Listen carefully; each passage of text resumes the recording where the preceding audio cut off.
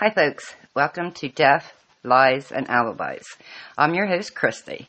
Now, today we're diving into a topic that may surprise you, gangs in small towns. I know, small towns are supposed to be all about friendly neighbors and sense of security, right? But the reality is that gangs are finding their ways into our communities, and they have already wreaked havoc in many lives. You see, in these tight-knit small towns, gangs can creep up more easily than we'd like to believe. When economic struggles like we're having now, limited opportunities, and social isolation, which we just went through and many are still going through, well, this all comes into play. It creates that perfect storm for gangs to form. They become like families for those individuals. Well, they feel broken, and this offers them a sense of belonging and an identity that they think they can't find anywhere else. But, as we know, with gangs come violence. It's like a package deal, right? Suddenly, our once peaceful towns are marred by crime, violence, and drug abuse. It is a nightmare. Trust starts to crumble, you know that's true, and people begin to isolate themselves from what's happening, and we're losing that neighborly bond that holds us together. And let me tell you, isolation is not good for people or progress. You know, it makes it harder for us to work together to keep things better for everyone. But that's not all. Gang-related crime and the drug trade have major economic consequences too. Okay, we know that businesses do suffer, job opportunities dwindle, and investments dry up. The funds generated through the gang's illegal activities, well, that only serves to fuel their own criminal activities. You know, they don't put it back into our local economy. They don't pay taxes. They don't give to charity, right? Now, our law enforcement agencies, now they are trying. They're trying their best to combat this issue, but they face major challenges. They have limited resources and the limited expertise that make it difficult. And it makes it difficult for them to effectively respond and prevent from any gang or drug-related crime. And with public resources stretched thin, you know, the safety of our community could be at risk. It's the stigma and the negative perception surrounding drugs that make it even harder for small towns to overcome these challenges. Because like I said, businesses shy away, tourists, they stay away, and the much-needed investments for growth and development, well, that becomes even more out of reach.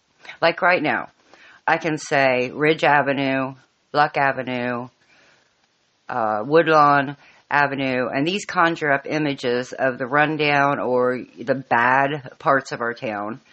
But in between there are good houses. They're sprinkled with good folks. Now, I don't mean that all of these rundown houses hold bad people. That's not what I'm saying, folks. But the statistics say that those houses, they're mainly trap houses. They're criminals, filled with criminals and felons who can't rent anywhere else, and that's a whole other issue. Now, those houses, they're not kept up for a reason. You know that, okay? So, it's not like I'm being judgmental. That's just a fact. And that's what gangs and drugs bring to our town and to our neighborhoods. Like I said, those people who want to come out into their yard or in those neighborhoods, I mean, that's what their neighborhood is, drugs and violence, and they see that. I don't see how they would feel safe. That's what I don't want our whole town to be overridden with. Now, here's the real heartbreaker. The impact on our youth. Come on, everybody can relate to that. These crimes and the crimes that leave a lasting mark on our young ones, you know, they're easily peer pressured or drawn into that life, and that just keeps the cycle of violence and drug abuse going, and it harms their future. Sheriff Lutz, he granted us another interview, and it's clear that the department, it does take proactive approach to the issues from what he told me here. Now, although they don't have a dedicated gang enforcement unit, we're not that big, I understand that, but this was interesting. The drug unit actively stays updated on the gang activity, and that makes sense, because when it comes to combating gang activity, Sheriff Lutz emphasized that the importance of drug enforcement, because drug dealers operate like gangs, The department does take a hard approach to apprehend drug dealers, and that disrupts their operation, and targeting the underlying drug trade can have a huge impact, on reducing the overall gang-related activity. And all that makes sense, right? That's why I, not only for personal reasons, I'm a recovering addict, but always are posting information about drugs and statistics, the money being spent, the treatment, rehab, just everything I can think of. Because, like I said, not only for personal reasons, but because that's where what brings in the crime and the violence to our neighborhoods. Now, regarding resources and support services for individuals, say, to break away from the gang, not the drugs, but the gang, Sheriff Lutz acknowledges that they don't receive many requests, and I can understand that. But he said that there is additional assistance here for people. He mentions counseling services for drug and alcohol addiction are available in the community. Additionally, they have courts that provide counseling and support individuals involved in the criminal activity. I was thinking of Kylie laying there in that poor hospital bed when she was severely beaten by Adams, and she was calling the police for help. She called the police for help. Well, what would they actually have done for her? Was that what she was thinking? Was she sitting there thinking, what's my options? Okay, I've called the cops. What are they going to do for her? She was like between hell and hell. I don't know. That's probably the reason she left before the cops arrived. She just knew that she couldn't escape, maybe. When it comes to the presence of gangs in our area, Sheriff Lutz mentions the Real Riders. Yes, that's the gang that murdered Kylie and covered it up. The prison gang, who turned street gang, they're still being represented in our community, guys. So there is a big heads-up warning. I'm hoping all you listeners in earshot and tell your neighbors and your friends and your postmen, Real Riders are out there still. So that was an eye-opener for me. They're still here. The department has successfully put away many members behind bars, especially in 2018 when Kylie was murdered. There was over 24 of them that went down for the cover-up. The department recently conducted an operation to prevent potential issues between two rival biker gangs, demonstrating their commitment to safety in the community. That was cool.